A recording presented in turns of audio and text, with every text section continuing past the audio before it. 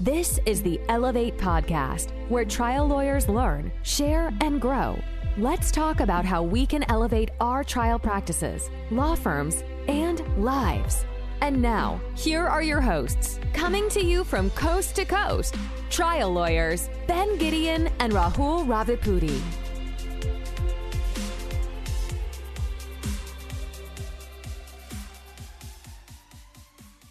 So we're here at the end of the Trial Lawyers University Conference and been recording all week.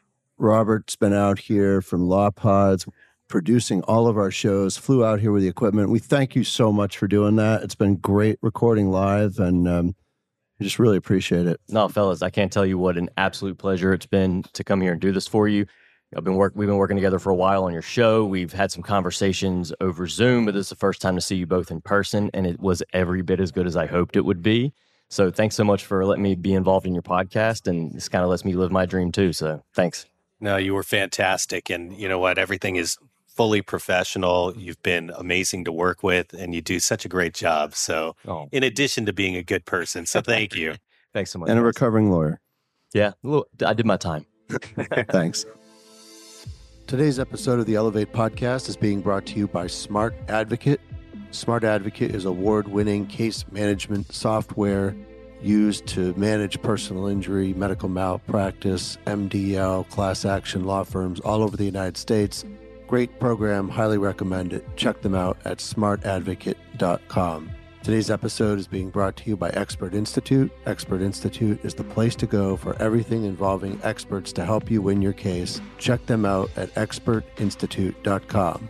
And today's episode is being brought to you by Hype Legal. Hype Legal is a one-stop shop for all of your digital marketing needs. Check them out at hypelegal.com. Welcome to the Elevate Podcast. I'm Rahul Ravipudi. And I'm Ben Gideon.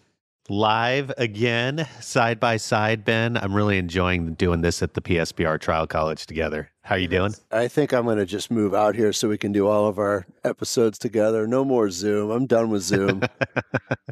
Let's do things in person. I think that's the right way to do it. And this is the right place to do it with so many talented lawyers right at our fingertips. It's been great. This is a great conference. There's so many fantastic trial lawyers here. And the trial lawyer that we're about to interview, Dirk Vandiver from Kansas City, Missouri, I attended his voir dire session yesterday morning, and I learned so much in probably 45 minutes to an hour listening to you do voir dire. I appreciate that. There might be somebody better in America at voir dire, but I haven't seen it.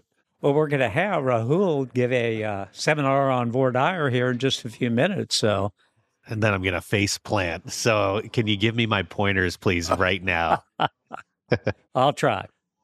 Yeah, so just before we jump into that and get into the techniques and skills, tell us a little bit about your career as a trial lawyer. I mean, you've been doing this quite a while and have had a lot of huge verdicts. I've read about them and know about them, but introduce yourself to our listeners who don't know you.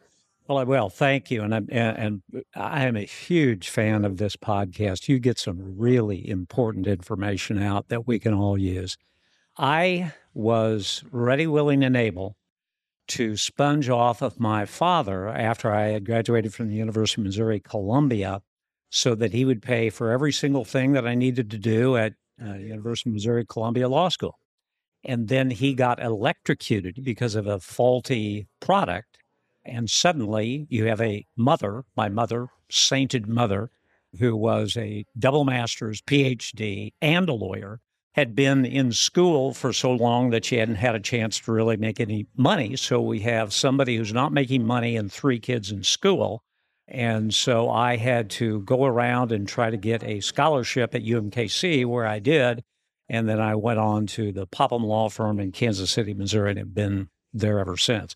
Although I will tell you that experience about my dad dying at a time in Missouri where the limitations on wrongful death was $25,000, not non-economic, $25,000 period, is still kind of a searing experience that has propelled me into doing what I'm doing.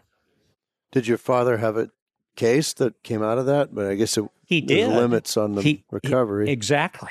He did, and my mother, I believe, got $6,250 for the death of a man who was 50 years of age at the time, and himself a very successful trial lawyer with unlimited earnings potential, and that's what the value of a life was at the.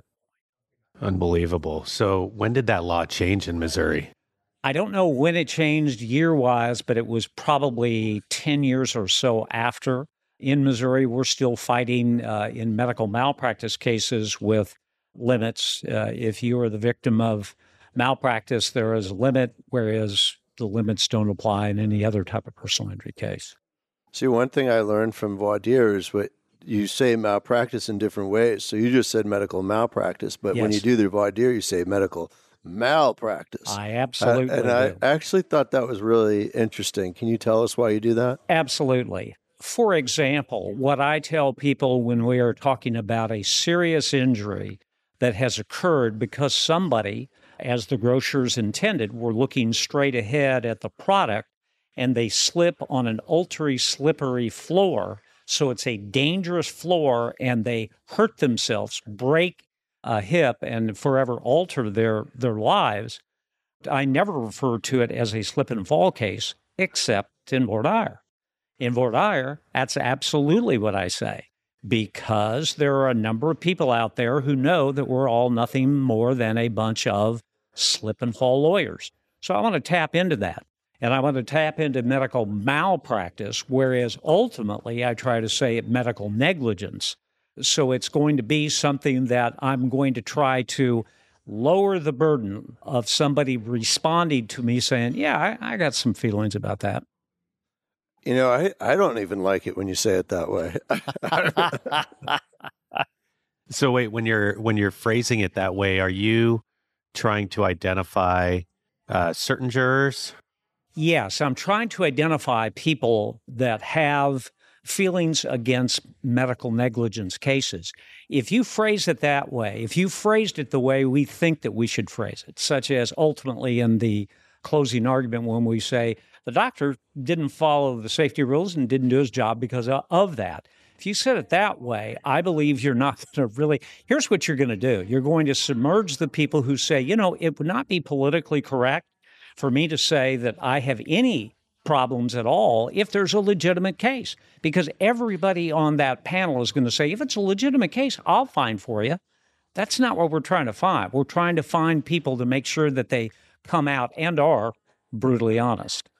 So then kind of walk us through a little bit of, do you have sort of a set framework or at least an initial introduction that you do to sort of set the stage in voir dire? I do. And in fact, I taught the session yesterday and sent a video out, which we can supply to people. But I go through the entire introduction at that point. But a few of the points that I try to make in the introduction is to say that we're going to have a two-way conversation. It's the only time you're going to be able to talk to me. And the reason we do that is that this is the most important part of the case. It's the most important part of the case because the people who ultimately sit here are going to have to make decisions based purely on the evidence of the law. Let me tell you what I'm talking about. What we are not asking here is if you're fair. Every single person is fair. And after a lifetime spent in courtrooms, I can tell you everybody here comes here making sure that they're going to do the right thing. Here's what I define as fairness. What I define as fairness is telling the truth.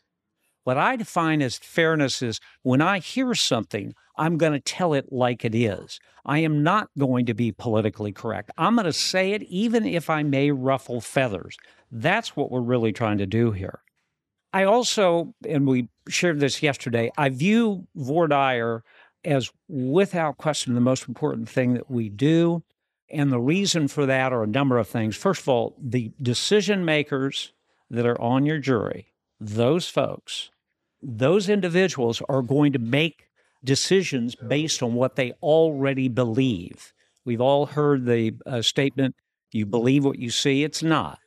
It's you believe what you see. And in fact, if you see something that is inconsistent with a belief that you already have, you're going to distort what you're seeing. The evidence is now going to be thrown out, and you're still going to go ahead and do that. Number two, first You mean impression. you see what you believe? Did I say it the wrong way? Okay. I think so. What I meant to say is, I that's understood kind of what an you were important point. I just wanted to prove I was listening carefully.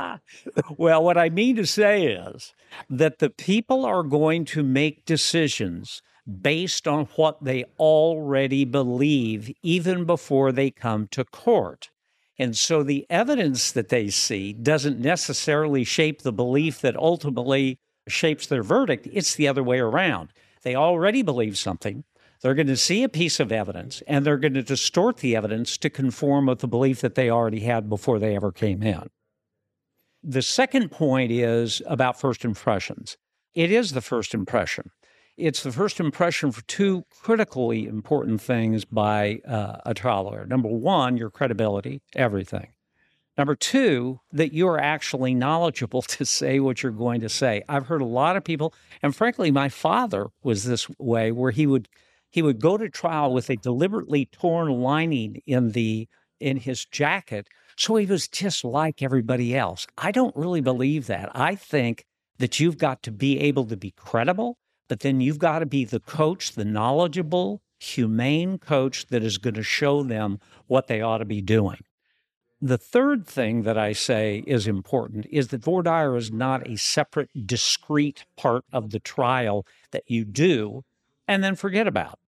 In point of fact, voir dire is used, voir dire, in opening statement, in direct examination, in cross-examination, and in closing argument.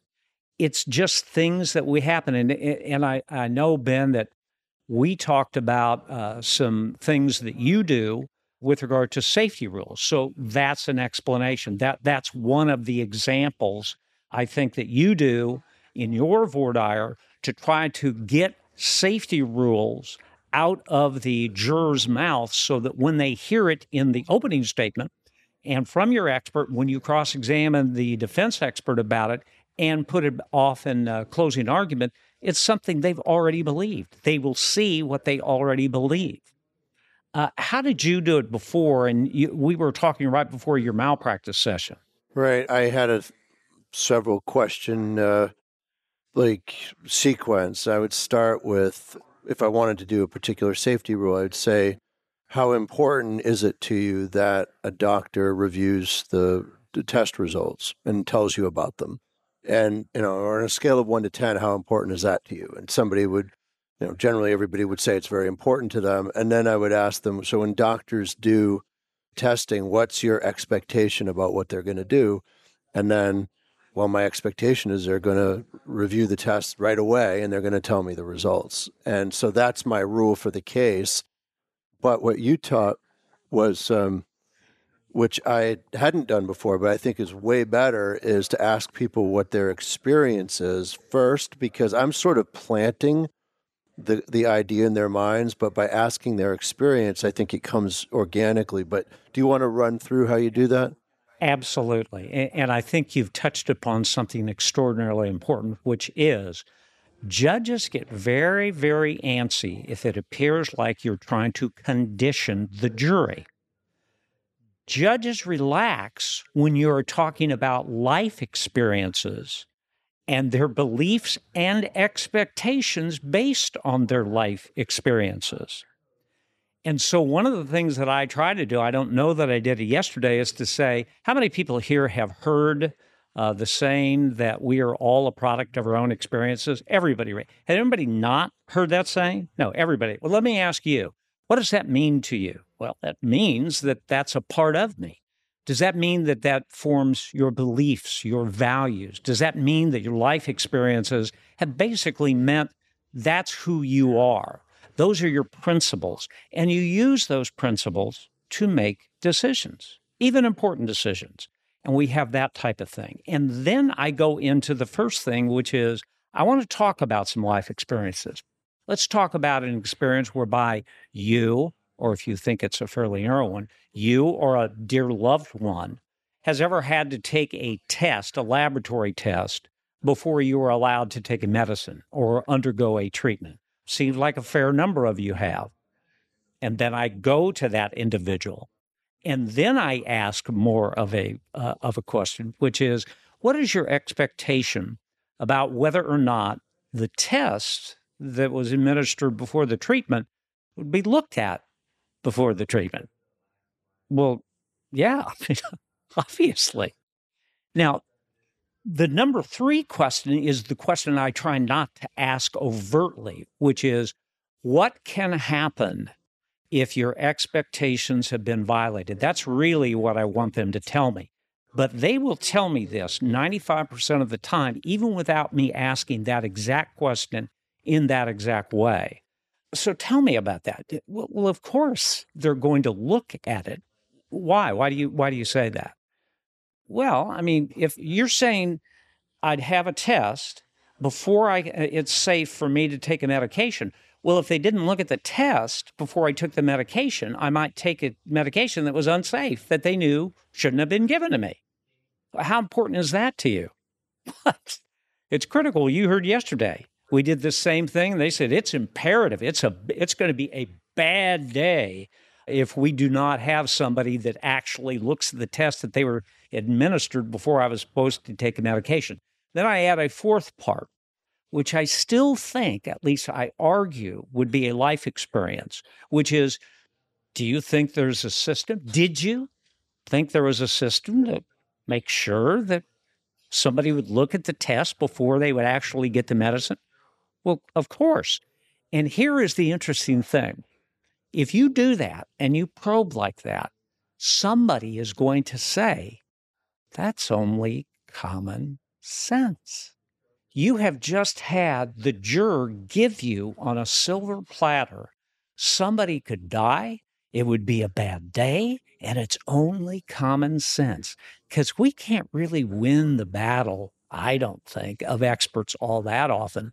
But we can say, they have great experts, we have great experts. Here's something, though, that you should think of. Those experts that the defendants paid for and we paid for, they're not going to be here at the end of this case. They're not going to make the decision. You are. And you have something that goes into this that is crucially important, and that is common sense. So let's talk about the common sense view of the evidence that leads you, just like I heard you say this morning in your malpractice breakout session, that compels you to say they should have done that, they didn't, and that's what caused the problem. So then with some of those questions, how do you talked about life experience and it being premised in that. Do you sometimes get objections to some of these questions? And then how do you deal with it? I got objections when I didn't talk about life experiences. When I've talked about life experiences, they've still objected because they know what I'm trying to do. Judge, one of the things that, in fact, I'll say it up front, there are 2 main things I'm going to be asking you. 1, your life experience. 2, your beliefs and your expectations based on those life experiences. And when I say, what's your life experience about? And they say objection, and then they come up conditioning. Judge, I'm asking about their life experiences. And in point of fact, they ought to want to know whether or not somebody has had a life experience that's been similar to this. I'm allowed to ask about things such as similar injuries. I'm talking about life experiences that is absolutely core and part of any type of voir dire examination. And then you talked about how some of your voir dire then transcends into opening statement, examination of witnesses, and closing arguments. Tell us a little bit about that. Okay, so let's take what we're just talking about there. I just had a juror tell me that a common sense rule is that if I'm given a test to see whether it's safe to have a medication, you got to look at the test. So, ladies and gentlemen, I'm going to have Dr. Jones, and he is well qualified, and he's done 10,000 of these, and he is the one that actually oversees giving cisplatin, which is a very toxic type of medication. He's going to explain to you the reasons why it's so critically important to make sure that you have a lab test to see that it is important. And what he's going to tell you is they violated safety rule number 1 because they didn't look at a test that they had the patient take to see if it was safe before they gave the medicine. And guess what? In this case, it was not safe for them to get the medicine.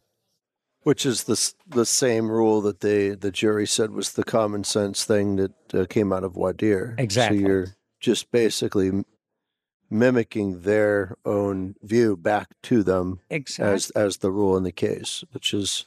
And then obviously in direct examination, I'm asking him, better clue him in, but asking him, he'll say it. These people already think it's a common sense rule. And then I will cross-examination. Of course, a lot of cross-examination is you stating what your position is, regardless of what they say.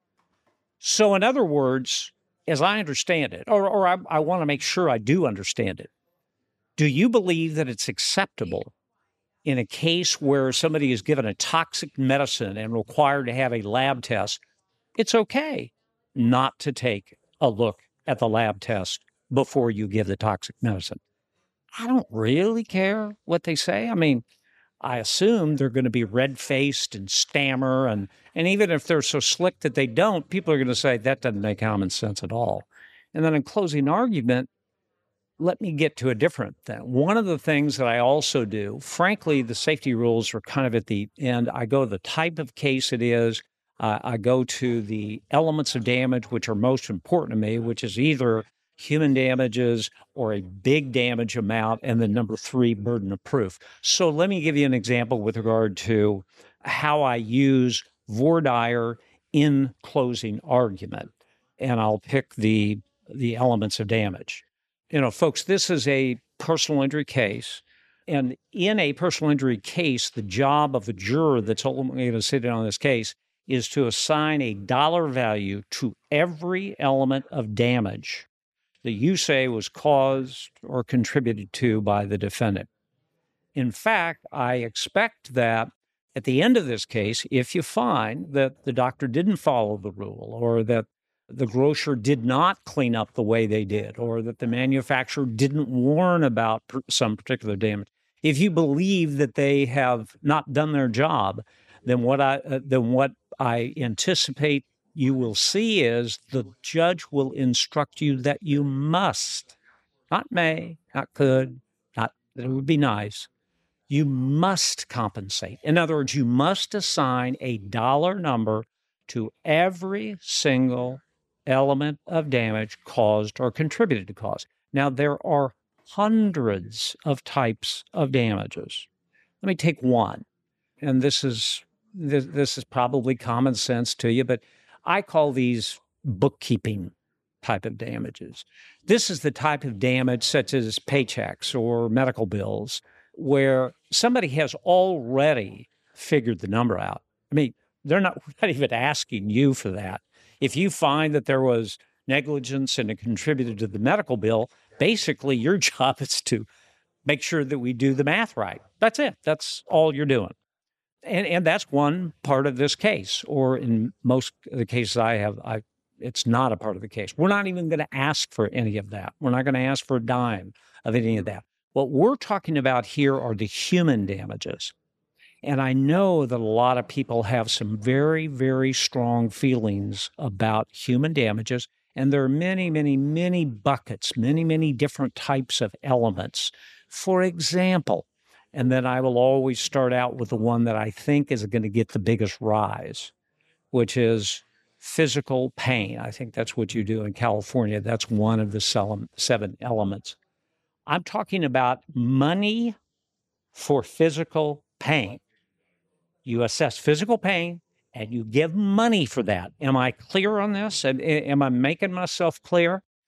And I know a lot of people, if I haven't used my brother already, I might use my mom, and all of this is actually true, who would say, she's now dead, but who would say something to the effect, money for pain. First of all, I got to tell you, that kind of taps into a feeling that I have, a little bit of distrust. If you're talking about you're going to have to assess a dollar amount for physical pain, I got to tell you, I think there's some exaggerating going on. And I don't even literally mean that they are consciously exaggerating. I'm talking about, I think that subconsciously, they know that the more pain they express, the more money they could possibly get. How could a human being not exaggerate a little bit? And even if you didn't think that they were exaggerating, even if you said absolutely everything that they said is true, okay, they're in terrible pain before, now they're in terrible pain, and they got a bunch of money. What good does that do? And I know a lot of people feel that way. Talk to me about that. And I'll get a lot of people talking to me about that. Would it be fair to say that since one of the critical elements in this particular case that this particular jury is going to have to decide is a dollar number on pain, and that what we're saying in this case is that the pain is very severe and therefore requires a great deal of money, that's going to be a problem for you. You're going to struggle with it. You're going to start out with a strike against. We may be a half a step. If it was a marathon, we'd be a half a step behind in terms of the starting gate. Yes, that would. Then what I do, and I don't think I talked about this yesterday, and I think this is critically important. It was an omission on my part. Think about the challenge word that you have in Maine or California or Missouri. In Missouri, it's unequivocal. And so instead of me saying, are you unequivocal about that? Because that sounds pretty strong. So what I do is I just get the Merriam-Webster dictionary out and I see that what unequivocal means is it's decided. It's not really in question. It's basically what I've already thought. And no amount of other people saying you shouldn't think that way is going to make you change your entire belief system. Well, that's right. So in the words of maybe the law, you're unequivocal in that regard. After I've gotten them to commit to all of those things, yes. And then I go down and start, who else feels that way to any extent? They'll go ahead, we'll have our conversation, say a little bit more. It sounds to me like, Mr. Jones, you basically made up your mind. This is really not the case for you. You're at the end of the case and you say, I think this guy really had severe pain, but I tell you, this is not something I'm comfortable with, writing down a big amount of money for physical pain. Then I go through and I talk about how physical pain is different than mental anguish, and how mental anguish is different than, and this is where I'll go into the example going into closing argument, that is different than our inalienable right, really unalienable, but unalienable right to pursue happiness the way we choose. You see, nobody has the right to tell us how we pursue happiness. So everybody understand that everybody can have different ways to pursue happiness on their terms. Some people might like golf. Other people might like hunting. Some people might like chess. Other people may like playing the piano. You ask me, for example, first of all, if it's on the job, I like this. I love being in front of people somewhat like the Founding Fathers did in terms of a village meeting. I really enjoy that. But if you're talking about something outside the job, the thing that I love more than anything else is being with my kids and climbing up and getting sweaty and slipping and sliding down a really hard hike. And that is important. And I know other people who I think are very similar to me who would say, I would pay you not to have to go up some very hard hike.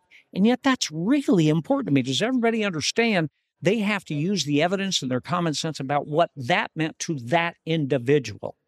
Now, at that point, I stopped, although I may not have in some prior court hours. And then in the closing argument, I tapped back into that.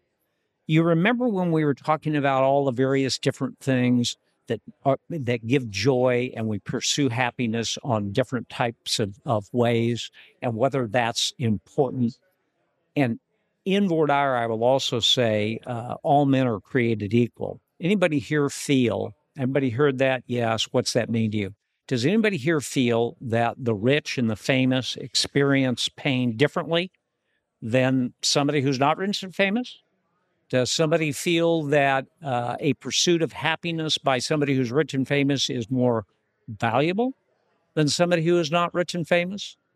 And then I go to the closing argument, and in the closing argument, I have a slide, and the slide has a teeter-totter, And on one side, it has Jeff Bezos with a little rocket ship. And then on the other side, there's a picture of a mom with a kid sitting by that person. I say, remember that we talked about all men are created equal. Is it really fair to say that a homemaker in mid-Missouri who doesn't make a dime for all the efforts that she has, is it really fair to say that her pursuit of happiness is worth the same as somebody who's got $161 billion in the bank, who makes hundreds of millions, if not $1 billion every year? Let's assume that we have somebody that has a badly broken leg. I mean, really shattered. And it's Jeff Bezos. Now, the shattered leg for Jeff Bezos didn't cost him a nickel in terms of earnings. His earnings are just the same. So it's not paycheck. It does not cost him a single dime out of his bank account. He's still got the $161 billion. But it does mean that his doctor comes to him and says, you failed the flight physical and now you can't go up in the jet. You can't go into space. Is that valuable? People would say, yeah, that's him. That's a part of what makes him him. That's worth $50 million. And I say to you, or I ask you, and I pose this question, why is Jeff Bezos's thought to go into space any more valuable than a homemaker in mid-Missouri who is no longer able to hold her child, no longer able to get on the ground and play, no longer able to hold her up and whirl her around? That's an example of taking Vortire and putting it into closing. We'd like to thank the sponsors of the Elevate podcast, Steno, national court reporting service that allows trial lawyers to defer the costs of court reporting until the end of the case. Take a look, steno.com. Yeah, one thing I really liked about your presentation yesterday was when you were talking about the bookkeeping damages. And of course, nobody ever has a problem allowing money for lost wages and medical bills. And they're very magnanimous about giving things that are obviously deserved, right? And so you asked that. And then, but I thought the next question that you had, now in New England, we might want to invoke Tom Brady maybe, or right. Mac Jones, our Mac new quarterback. Jones. I don't think you'd want to do that. We probably don't want to do Tom Brady now, although maybe.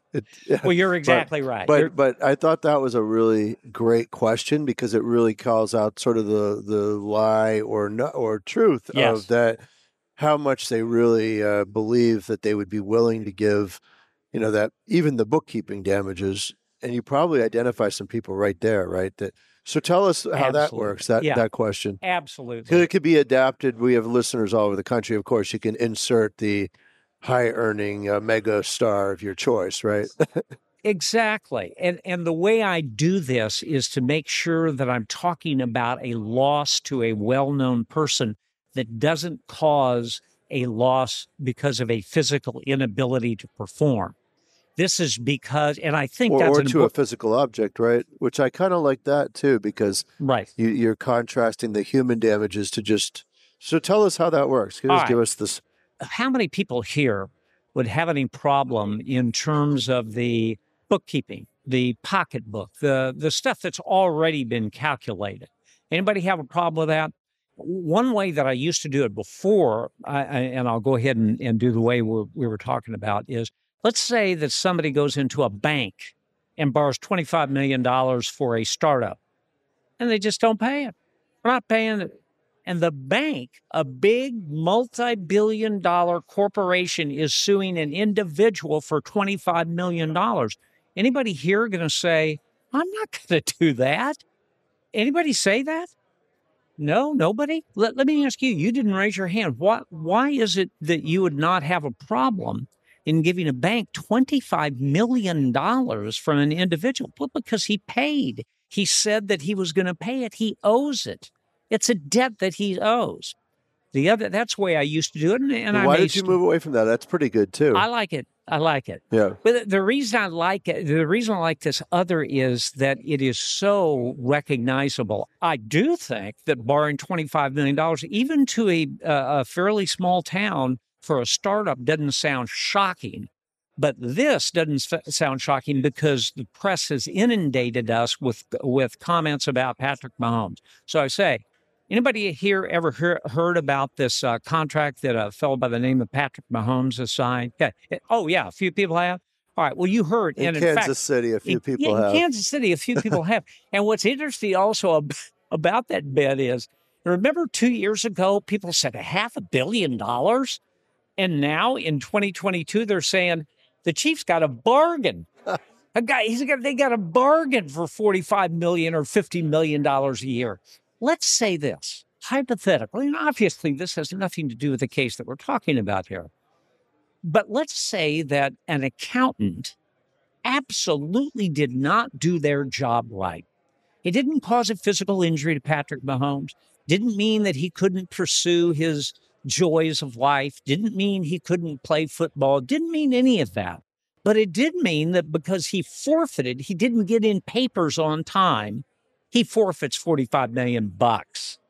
Anybody here have a problem with Patrick Mahomes bringing a suit and saying, I want the $45 million back that you cost me by not getting the papers in on time? No. Why not? The reason that I'm asking about that is the large amount of money, because always, no matter what I do, whether it's burden of proof, whether it's the type of cases, whether it's the type of elements of damage, I always get back to the amount of money that I'm going to be talking about. So I want to talk about large amounts of money they have no problems with when it's a bookkeeping type of number. When it's a number that all you have to do is get a $1.49 calculator from Target, boom, we're done. That's it. I don't have any consternation whatsoever for that. Burden of proof. Let me real quickly do a burden of proof, and then we're probably running up on the edge of this. But the burden of proof, let's say, I say the burden of proof, there are different types of burdens of proof for different types of cases. And by the way, I used to also do it the way I think David Ball did, which is essentially all we have to do is this little bitty, just barely anything, and we're going to get millions of dollars. Well, you heard yesterday what a lot of people are saying now. Sounds like you got kind of a weak case. Sounds like you're not very confident about the type of evidence that you're going to have. So I've shifted a little bit, and now it's more toward Keith Mitnick, and most of this is borrowed from him. But saying something like, let's assume that this was a criminal case, and let's assume that you're on a jury, and let's assume that you're using your life experiences and your expectations and your common sense to make decisions just the way you do everything, the way you did when you decided what school to go to, who to marry, what job to take, important decisions. How do you make those decisions? Look at the evidence, balance it, and you say, you know what, probability are this is the best way to go. So I think based on all of that evidence, this guy killed him. But that criminal defense lawyer looking at the civil defense or the civil lawyer, that criminal defense lawyer was really slick. I mean, really clever. He threw everything up in the world. He threw everything up to see if anything would stick. And if you were basing your decision based on the way you really make decisions in real life, you would say he committed murder and he goes to jail for murder or is executed for murder. But the law says I've got to do this beyond a reasonable doubt. That means in a criminal case, a doubt creates an out completely. And so if you were true to your oath and you looked at all the evidence and you said, he did kill him, but that defense lawyer, on this one point, it's a small doubt, but it's a reasonable one. And so I got to tell you, I got to watch this guy walk out of the courtroom with no responsibility of any kind, even though I believe, I'm pretty certain, he killed him. Well, that's not the case. Here we use something more common sense. Here we're doing more likely true than not using David Ball's hands. And most people agree with that. I now want to get them to say, I agree with that. Anybody have a problem with that? No, that sounds right. Is that the way you make decisions? Yes. Even important decisions? Yes. And everybody says that, except when it comes to the amount of money.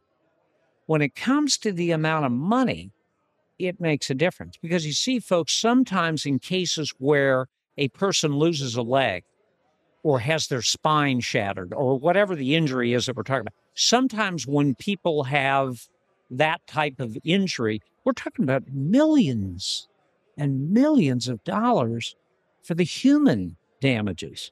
Then people have a problem. Then people say, whoa, whoa, whoa, hold the boat here. And I know many people feel that way. Maybe most people feel that way. That's probably one of the reasons that we have 80 people seated here and talking to us, and there's only 12 that are going to actually be seated, because many, if not most people, are going to have some beliefs that would make this not the right case for them. I got a brother. He's a CFO, Chief Financial Officer in San Antonio. And he makes on a daily basis decisions, transactions. And he says 25 million here, 50 here, 75 million here. And he does that based on the way we always do things. More likely true than not, based on all the evidence, common sense. How do we weigh probabilities? And that's the way that he does it. But if we go over to something else, such as personal injury, such as a shattered spine, such as a lost leg, he says, whoa, whoa, whoa, hold this up. Now, I'm going to need more than just more likely true than not for millions of dollars for human damages that aren't even calculated. No, I'm going to need far more. In fact, I'm going to need probably closer to that more likely, not just more likely true than not. I'm going to need more than like beyond a reasonable doubt with my hands going up in the air. And so in that fashion, I always try to tap into the fact there are different standards. You would require the burden of proof to go up as the money goes up, and that isn't the law. So you give that background, or do you ask them, who here feels even a little bit that way, that they would need a higher burden before they considered millions? Or how would you typically ask that? The key word that I just said there that I did not emphasize at all was, Bob says, it's my own brother. I hardly am going to be irritated. Is he really a CFO of a company in Texas? He really is a CFO. Wow. He's really a CFO. He's really in San Antonio. He really does make $25 million. Now, what if you don't have I was thinking about how to pull this off myself, of course, but I don't have a brother who's a CFO at a company in Texas and trades $75 million in a press of a button. So what do we do now? Under those circumstances, you go to the news and you talk about decisions that are made. I mean, heavens, you go to, how about Tom Brady? Whoever the GM was has to make a decision based on all the evidence. It's not perfect here, but based on all the evidence, not beyond a reasonable doubt. It's just based on all of the evidence. I'm going to give him $50 million contract. I'm going to give him this. I'm going to give him that. And people, I mean, you give Mahomes $500 million and he could get injured tomorrow, absolutely. Right? Absolutely. You don't have a crystal ball. Yeah. You can't put this beyond a reasonable doubt. You can't. It's not a doubt in a civil case doesn't create an out. So absolutely. And the word that I use that is the key to all of this is need. Need. When Bob looks at this and he said, you're going to ask for millions of dollars. And of course, the more times that I can say millions of dollars and not offend somebody, the more that it's not going to be sticker shock at the end. Because I have seen a lot of people not say a word about a lot of money. And at the end, people's eyeballs just pop out and say, you've got to be kidding me. Well, we've been talking about millions all along. If you're talking about millions of dollars, I'm going to need more than the preponderance, more than more likely true than not, more than more likely right than wrong. Whatever your decision is, I'm going to need more than that. You're going to need it? Yeah, I'm going to need more than that. I'm going to need probably closer to, higher than, closer to beyond a reasonable doubt. I was trying a case 6 months ago, and I was doing that. And all of the people, yep, I'm going to need that too. I'm going to need more than just more likely true than not. I'm going to need that. And I stopped there, and I got them. So honestly, in light of your feelings, you're going to need more than the standard. That's probably the case for you if you learn that that's the standard, and even the judge says it. So then the judge, after about 5 people who disqualified themselves, I swear to you, they were off. He pipes in. I love this judge. He says, wait a minute. Are you telling me that if I instruct you that the burden of proof is more likely true than not, you're going to ignore me? I thought, oh. So now I've done a couple of things different. Now I do A, I'm going to need more than that. B, it's definitely more likely than not. It's probably higher. It's probably something closer to. And then I'm also going to say something along these lines. And this isn't quite as perfected, but we've all talked about our human experiences or life experiences, and that life experiences create who we are. That's who we are. That's how we make decisions. It's part of us. It's the format of our principles in life that tells us how we're going to make decisions. So if we have that there, and something conflicts with that, and somebody says, you believe, on the basis of what you've said, as I understand it, you would say you need pretty close, that's one thing, pretty close to beyond a reasonable doubt. Well, certainly more than just more likely true. Yeah, that's true. And you feel certain about that. Yeah, and you're not going to change your mind in the course of 4 days of trial, are you? No. Here's the thing that I'm playing with, and I think I've heard somebody else say this, but here's the thing that I'm playing with that I think might be something that is worthwhile to consider, and that's your life. You're doing what you believe is true by your principles, yes. And you seem to me like a person that's not wishy-washy, yes. And so if a defense lawyer stands up and says, well, if the burden of proof was really more likely true, you're going to ignore that and you're going to go ahead and follow the law no matter what. Nah, I'm not going to do that. What if the judge, somebody had robes on and said, same thing? I'm going to tell you that it's more likely true than not. Are you going to go with what somebody says, or are you going to say, I'm going to go with my beliefs? That needs a little bit more honing, but I want to get there, and I'm convinced that we can get there. We can get to something where we basically say, you're going to go with your belief system rather than a stranger in robes telling you got to do something that is against what you already believe. Right, which, everybody knows except for the fiction of the judge rehabilitation that is 100% correct.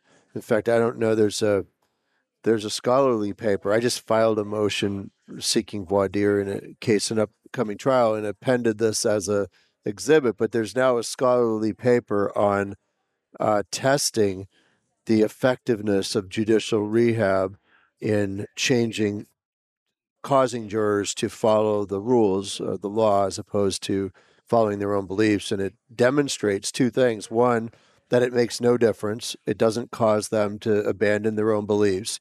But number 2, it makes them feel more confident that they can be fair, even though they will stick to their pre-existing beliefs. So it's worse. So it actually makes it worse. It does. Because it helps to obscure perhaps their subconscious or latent bias and feel good about ignoring the rules better than they did before the judicial rehab. So I think it's a useful paper, and it's out there. Is that John Campbell? It's John Campbell, yeah. If you Google John Campbell and judicial rehab or jury selection, you can find the paper. It's being published in a major peer-reviewed journal, though. That's great. And he's one of the authors, but the other authors are all academics that do this kind of stuff for a living. So it's one of the things is the point we talked about before, which is the definition of, in most states, there is law that will tell you under what circumstances you cannot rehab. And generally, that is, if a juror, a potential juror, has expressed unequivocally that they have a leaning against the plaintiff, you can't rehabilitate, which is the reason I use all of At least it's a low bar. Yes. Unequivocally. Yeah. Well, and I think it's a lower bar than you might think. It's just you're clear about that. Yeah. Yeah. I mean, you've made that decision on the basis of 40 years of life experiences. I mean, you've decided and I understand you have never in your life had to specifically deal with the question of would you write down millions of dollars on a line. I understand that. But your question and your answer, rather, as to the fact that would get you maybe a little bit behind if that's the task that's really being assigned me, that's set. It's unequivocal. And once they say unequivocal, and you go up to the court and say, Judge, this says you cannot even attempt to rehabilitate if it's an unequivocal bias. Yeah, that's good. Well, I think that makes a lot of sense to at least see if they'll go there. Exactly. Doesn't hurt. Yeah. Well, Dirk, I really appreciate your taking time to talk to me and to Raul on our podcast here. It's so great to meet you. I really learned a lot from you and look forward to staying in touch over the years. Absolutely. Me too, Raul and Ben. Thanks, Ben. Thank you. For more information about today's guests and the topics discussed on the show, please visit our website at www.elevate.net. That's ELAWBATE.net, where you'll find guest profiles and show notes, and you can continue the conversation by joining our Facebook group. And if you enjoyed today's show, we hope that you'll subscribe and consider giving us a 5-star review. So for now, keep on working to elevate your trial law practice, and we'll see you back again soon.